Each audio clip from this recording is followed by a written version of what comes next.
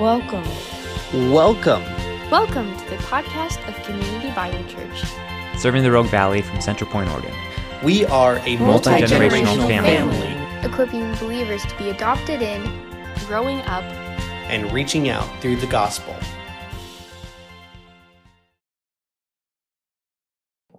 Turn in your Bibles to 1 Peter chapter 1 this morning. We will get around to answering a question for adults, but I feel like that question for kids was great, and thank you, Ed, for answering it. And, we might just close in prayer, but I don't know. I think the Lord has some stuff for us from 1 Peter 1 as well. So turn there, 1 Peter 1, chapter 13. You read in your copy of God's Word as I read it out loud. It says this, starting in verse 13. Therefore, preparing your minds for action and being sober-minded, set your hope fully on the grace that will be brought to you at the revelation of Jesus Christ. As obedient children, do not be conformed to the passions of your former ignorance, but as He who called you is holy, you also be holy in all your conduct. Since it is written, you shall be holy, for I am holy. And if you call on Him as Father who judges impartially according to each one's deeds, conduct yourselves with fear throughout the time of your exile, knowing that you were ransomed from the futile ways inherited from your forefathers, not with perishable things such as silver or gold, but with the precious blood of Christ, like that of a lamb without blemish or spot. He was foreknown before the foundation of the world, but was made manifest in the last times for the sake of you, who through Him are believers in God, who raised Him from the dead and gave Him glory, so that your faith and hope are in God. Amen. Those are God's words.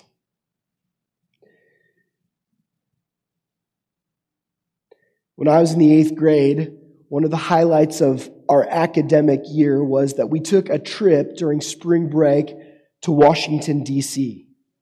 So for the entire year in our social studies class, we studied the United States Constitution. And then right before the trip, we had this big test on the Constitution. And it not only made up like most of our grade for the entire semester, but it came with a special reward. The girl and the boy who got the highest score in all of the 8th grade on the test had the privilege, when we visited Arlington National Cemetery, of laying a wreath at the tomb of the unknown soldier. This really cool thing. There was kind of two kinds of students in our 8th grade class. The first kind of student wanted to they knew they didn't have any chance of getting the highest score. So they just wanted to pass the test. They didn't even try and get the highest score. They wanted to pass the test, pass the class, go on the trip, and just have a good time. And I'm fine with that. The second kind of student was the student who thought, I could do this. And so they studied feverishly in hopes that they would be the one to represent the 8th grade in laying the wreath. I was the second kind of student. So the day of the test came around, and one of the things that we had to do in that test was we had to write out from memory the preamble to the Constitution. You guys know the preamble to the Constitution? We the people, in order to form a more perfect union, establish justice, ensure domestic tranquility, and on it goes. And so I was writing it out, and then as you do, I went back after the test, and I went to check my work. Did I get it exactly right? And I realized in that moment that I had missed a word. And I knew, because of the way this test was, that only a person who had done perfectly, only a person who had gotten 100% could earn the prize. So in that moment, I had become just another student that would hope to simply pass the test, pass the class, and go on the trip. I didn't have anything to look forward to in terms of a reward. And I think that there are times when you and I think about our salvation in the exact same terms that people in my class thought about that test. We know that God's standards are incredibly high. We try our best to meet them, and to earn His favor. And then we're devastated when we inevitably fail. But we just hope that somehow that our best is going to allow us to slip in under the wire. Then there are others who know how high God's standards are, and they don't even try. They think to themselves, I just want to make it to heaven, even if it's by the skin of my teeth. And when we come to a passage like we read in the Bible this morning, and the statement is, be holy as I am holy, we think to ourselves, is God just some sort of impossible taskmaster? Because we open our Bibles and we read things in Scripture like this: do not be anxious about anything. And then we find ourselves in life riddled with crushing anxiety. Or you're reminded the fact that we're supposed to forgive other people because Christ forgave us. And you think to yourself, is the Bible really asking me to forgive my spouse that was unfaithful to me? Is that really what I'm asked to do? Or it's a sin to be jealous, like we talked about in the kids' AMA. The Bible says so. But what about all those people whose lives are better than mine, who've had it easier than I have, who haven't faced the challenges, one challenge after another that I have? How can I not be jealous of them? And there's any number of commands in Scripture that seem really, really difficult to follow, or maybe even impossible to follow, and they seem like they only exist to show us our inability to attain to holiness. And so we think, is obedience to God some sort of obstacle course that beats us and batters us along the way so that only people who survive to the end can somehow prove their worth? We took a number of the questions that we got and we sort of synthesized them into this question this morning that I want us to address out of the book of 1 Peter. Should I feel bad when I read my Bible? I don't know if you've ever felt bad when you read your Bible, but I think that a lot of people do. They open their Bible and all of a sudden they find it kind of throwing back in their face the way they've acted and behaved. And I think one of the reasons that we might feel bad when we read our Bibles is because we misunderstand this idea of holiness. And so I think that when we read our Bibles properly, that the call to holiness comes from our anticipation, not from our effort. And that clarity of hope for the future comes before the call to holiness. That's what Peter says. Look at it here. And Peter helps us to understand this morning how we misunderstand this call to holiness in three ways. The first of which we find in verse 13. He says, I think, and I'm going to summarize it this way, that we've forgotten our hope. And just as you're on that first page of the letter, go all the way back to the first verse of this letter, the beginning of the letter. Peter says that his audience is God's chosen people who are living as foreigners or exiles. Now, God's people are exiles because we read about it in the book of Acts. Persecution has scattered them across the region, but they're also exiles because they're called to live obediently to God in a world that's hostile to God in its lifestyle and in its priorities. Peter's purpose in writing to these people, we can look at it in verse 3,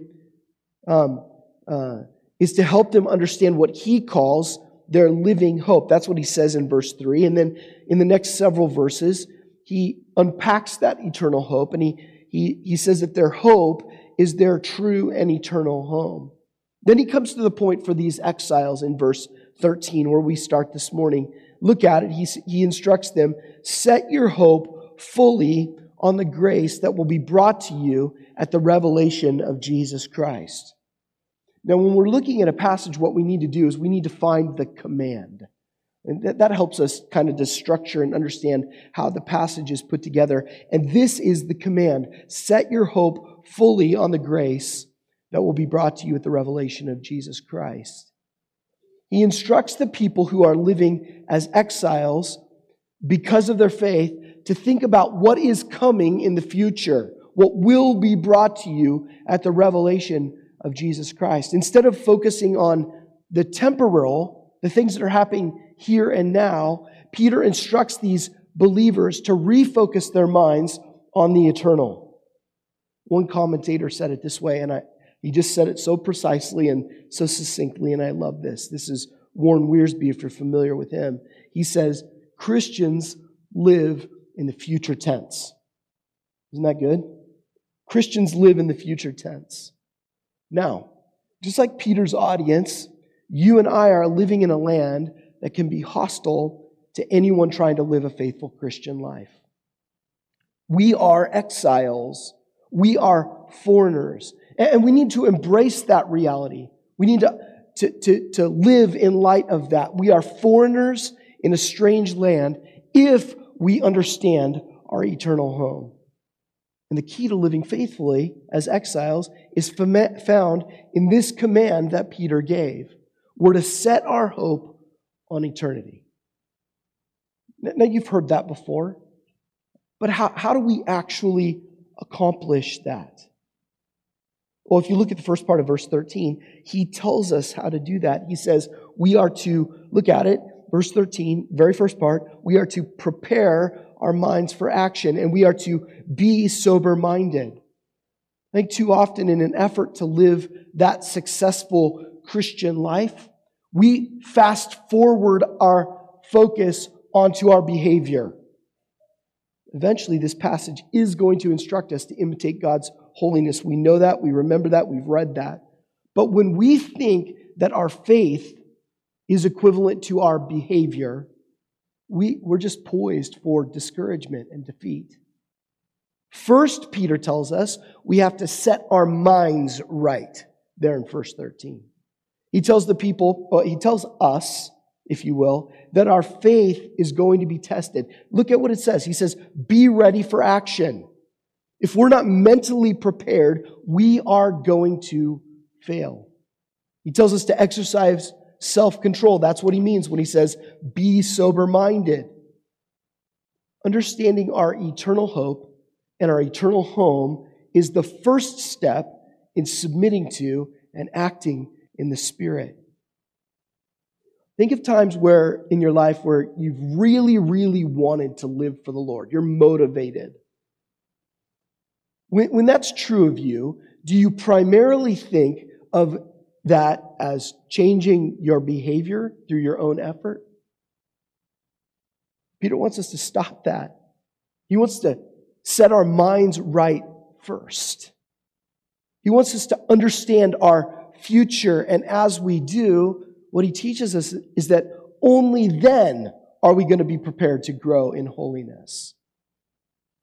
Think about it this way. You're getting ready to leave for that long-anticipated vacation, right? Maybe it's after 18 months of a global pandemic. I don't know if you can ever imagine that, but you're getting ready to leave your house for the first time or go on vacation, and you are so looking forward to your time away. It's going to be good to relax. You deserve it. You worked hard. But just before you leave, what happens? If you're like me, before you go on vacation, there's all the stuff to do to get ready for vacation. You got to take care of all those last-minute things that you've been putting off, right? And again, I don't know about you, but for me, some of the most productive times in my life are those days and hours before I'm about to leave on vacation. If I could be as productive all the time as I am in those times, I might have like more vacation. I don't know. But I know what my future holds. I'm anticipating that. And with that perspective in my mind, I'm accomplishing the tasks at hand. When we aren't focused on our hope and our home in the future, we lack that perspective. We lack that focus to accomplish what God has given us to do here on earth.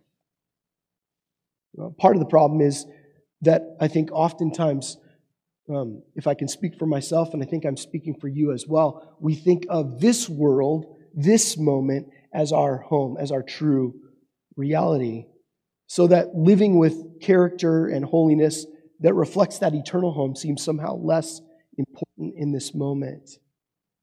When we forget our hope, when we forget our home, it's a sign that we have forgotten another thing that causes us to misunderstand holiness. And this is where Peter's going to go next. He says that we've forgotten our identity. Starting in verse 14, look at it. Peter calls the people children there. And I think that parent-child relationship provides the identity that is the key to our holiness. Ed talked about that a little bit. He returns to this relationship again. Look at it in verse 17. He identifies God as Father. Notice, though, keep your finger there in verse 14, that we're not just children. We are, what does it say? Look at it. We're obedient children.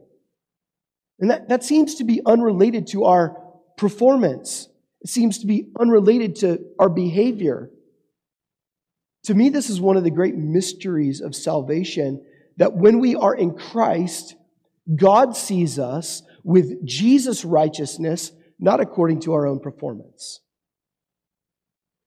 Because our identity is as a children of the Father, we're compelled to exhibit the family characteristics.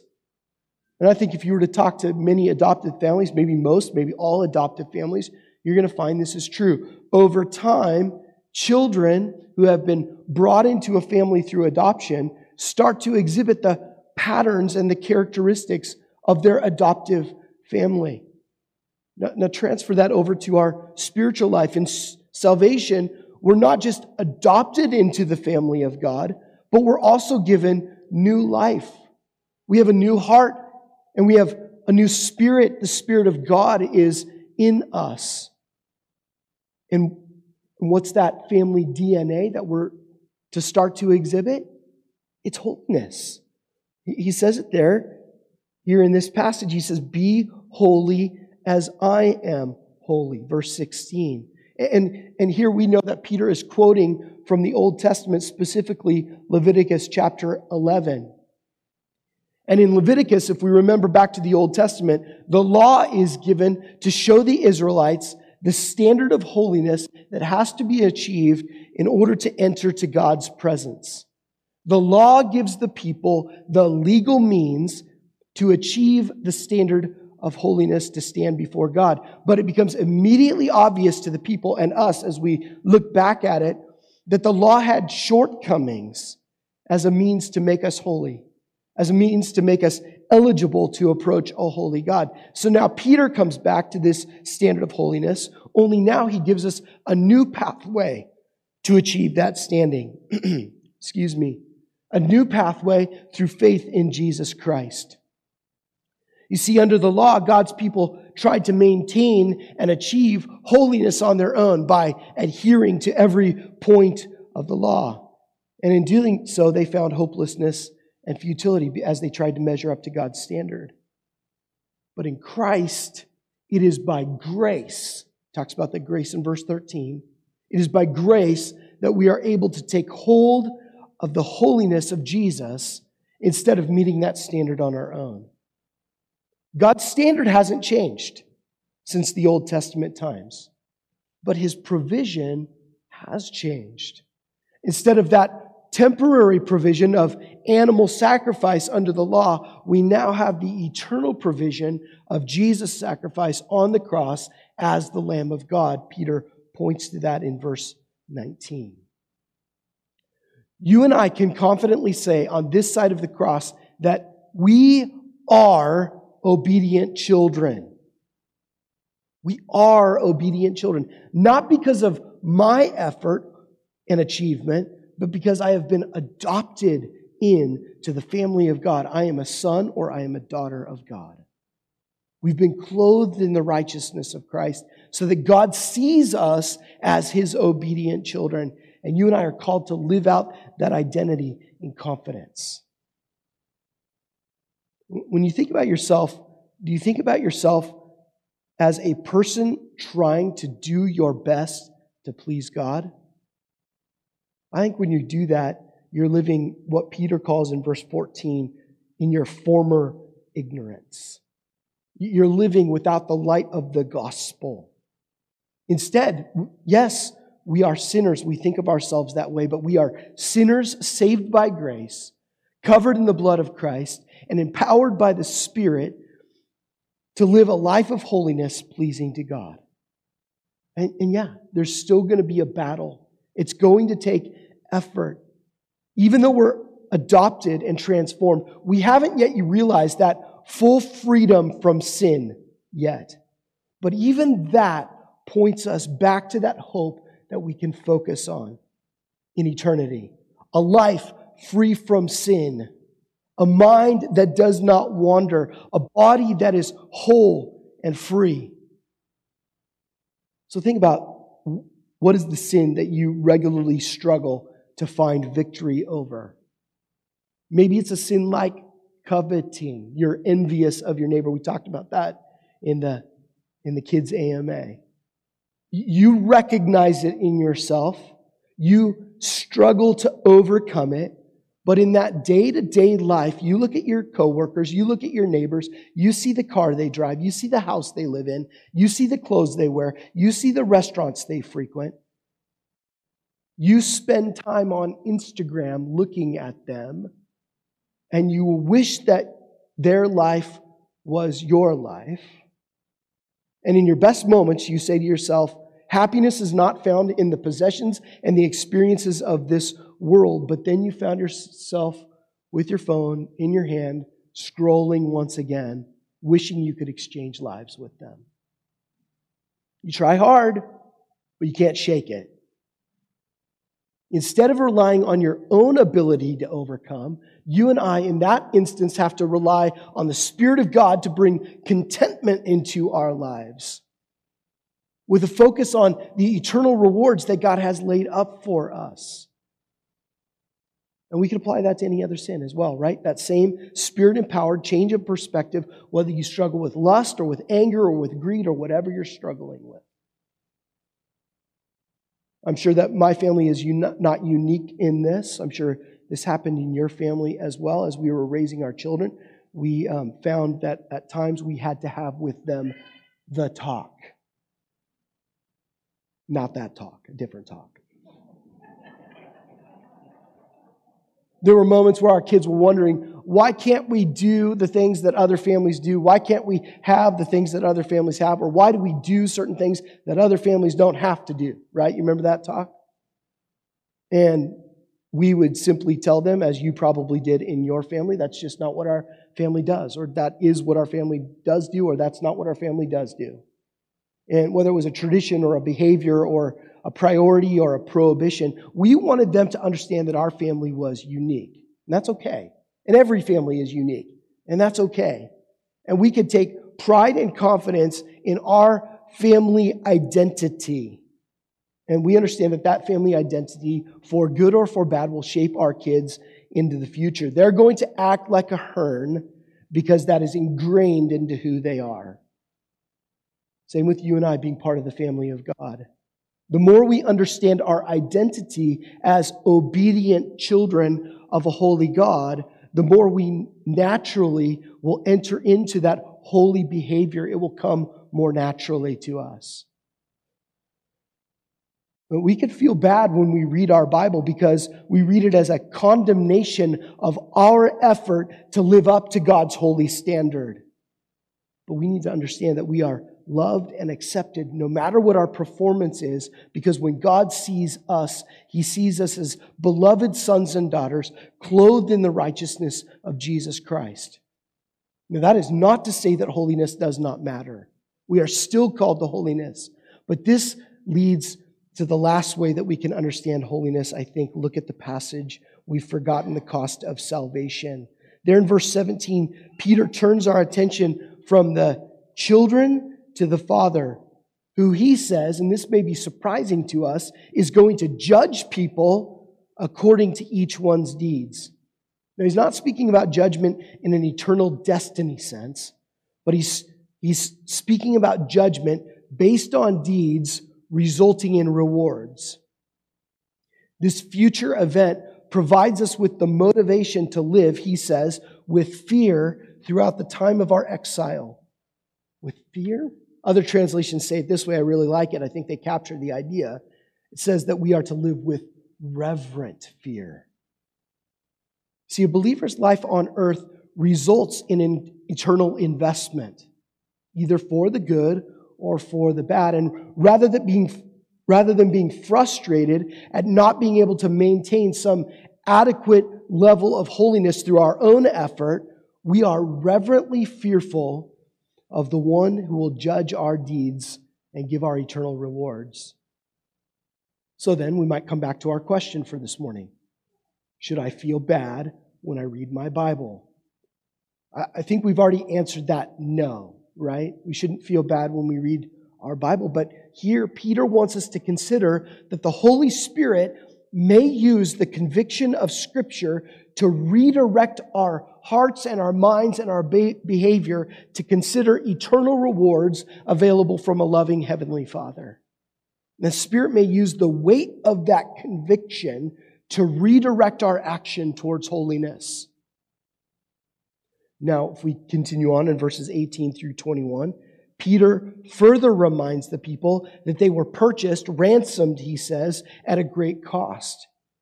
And it's the blood of Jesus that has purchased our redemption in verse 19. Far greater than any tangible item of value that we might imagine, it is the priceless, the precious blood of the Father's own Son used to purchase our salvation. Now, Peter is once again adjusting people's perspective. How valuable is salvation? It's far more valuable than anything here on earth. That's for certain, he says. It's only when we adopt that heavenly perspective that we begin to appreciate the cost of our redemption. Jesus, look at verse 19. Jesus pays for our debt as the Lamb without blemish or spot. He's the only human being ever who was able to fulfill the law demands. Jesus hears that command from the book of Leviticus, be holy as I am holy, and he perfectly meets the standard in our place when we could not. And Peter wants you and I and all the exiles to rest confidently in the fact that God, verse 20, has planned all of this before the foundation of the world. So Peter ends where he began. Peter returns us in verse 21 to that hope. Secured by God in eternity past and available to us in eternity future. And that's where you and I are to set our minds' focus. Seems to me that in our day and age, in this world, the label of Christian has been cheapened. What does it mean when someone says they're a Christian? You can hardly tell anymore. I've heard some people use that label Christian, that idea of Christian, to distinguish themselves from being Christian. Are you Christian or are you Catholic? Are you Catholic or are you Christian? I'm Christian. I've heard other people say they're Christian because they grew up in a Christian home, or they went to church when they were young, or maybe you've heard something like this: are you a Christian? Well, I believe in God. Increasingly, I think unfortunately, sometimes in our world, especially in America, being a Christian gets associated with a certain political point of view. Too many of us sitting here in the church, at times, I fear, have identified as Christian because we've walked the aisle, or we've said a prayer at an evangelistic rally, or a summer camp, or a vacation Bible school, or a church service. Some people hold on to the promise of heaven, but live however they want because they have never genuinely, truly understood their salvation. They certainly have never appreciated the cost of their salvation. And they might open their Bible every once in a blue moon, read a couple of verses, and when they do, they feel bad about themselves. They might come to hear the preacher, and he says something about sin, and they feel bad about themselves. It's because even though they call themselves Christian, it has no real bearing on their true spiritual state and their eternal destiny. When my mom died a couple of years ago, we set about the process of going through all of her stuff, and she had a lot of stuff. And there were certain things we just put in a box and we marked it for the estate sale or marked it for the dump or whatever. And then there were other things that we carefully set aside. We protected them so they didn't break or get lost. What made the difference? The value of the item. Whether it was sentimental, whether it was monetary, the things that were precious to us, we treated differently. Same way with our salvation. How we live our lives is an expression of the value that we place on our salvation and its cost to our Savior. So if we return to the question of the day, should I feel bad when I read my Bible? If you feel bad because through your own effort and ability you have fallen short of God's holy standard and you can't possibly imagine how God could love you, then no, you should not feel bad. You need to remember your hope. You need to remember your identity. You are a beloved child of God who has a future secure in eternity with your Savior. The Bible is not a hateful, judgmental book smacking our hand on a ruler every time we turn the page. That's not what the Bible is. And when we read the Bible properly, the call to holiness comes from that anticipation, not from our own effort. The clarity of our hope should always come before a call and a move towards holiness. Maybe, though, you feel bad because you understand that your sin is an affront to a holy God. And if that's the case, then what you're feeling is the conviction of the Holy Spirit. And you should do one of two things. Maybe you're here this morning and you have never bowed your knee. You've never really, truly understood the gospel. You've never considered the cost that Jesus paid on the cross for your sins. And if you do that this morning and you place your faith in Jesus, if you confess Him as your Lord, you can have forgiveness, that weight lifted off of you, and you can have new life where you can follow Him in holiness into the future. You are a child of God at that moment with an eternal destiny with Him. Maybe you've already placed your faith in Christ, but you feel bad because you recognize that your behavior is not consistent with the family identity. And if that's true, then you only need ask for forgiveness. You can restore that relationship with God immediately. You can experience His favor, and you could begin that process of eternal investment. And I would challenge you to that this morning. Should we feel bad because we open our Bible and read it? No, the Bible is an opportunity for us to meet the God, the creator of the universe, and to have relationship with Him, and to have intimacy with Him, and to know Him. And that leads to family identity. That leads to a future and a hope, and we praise God for that. Let's pray.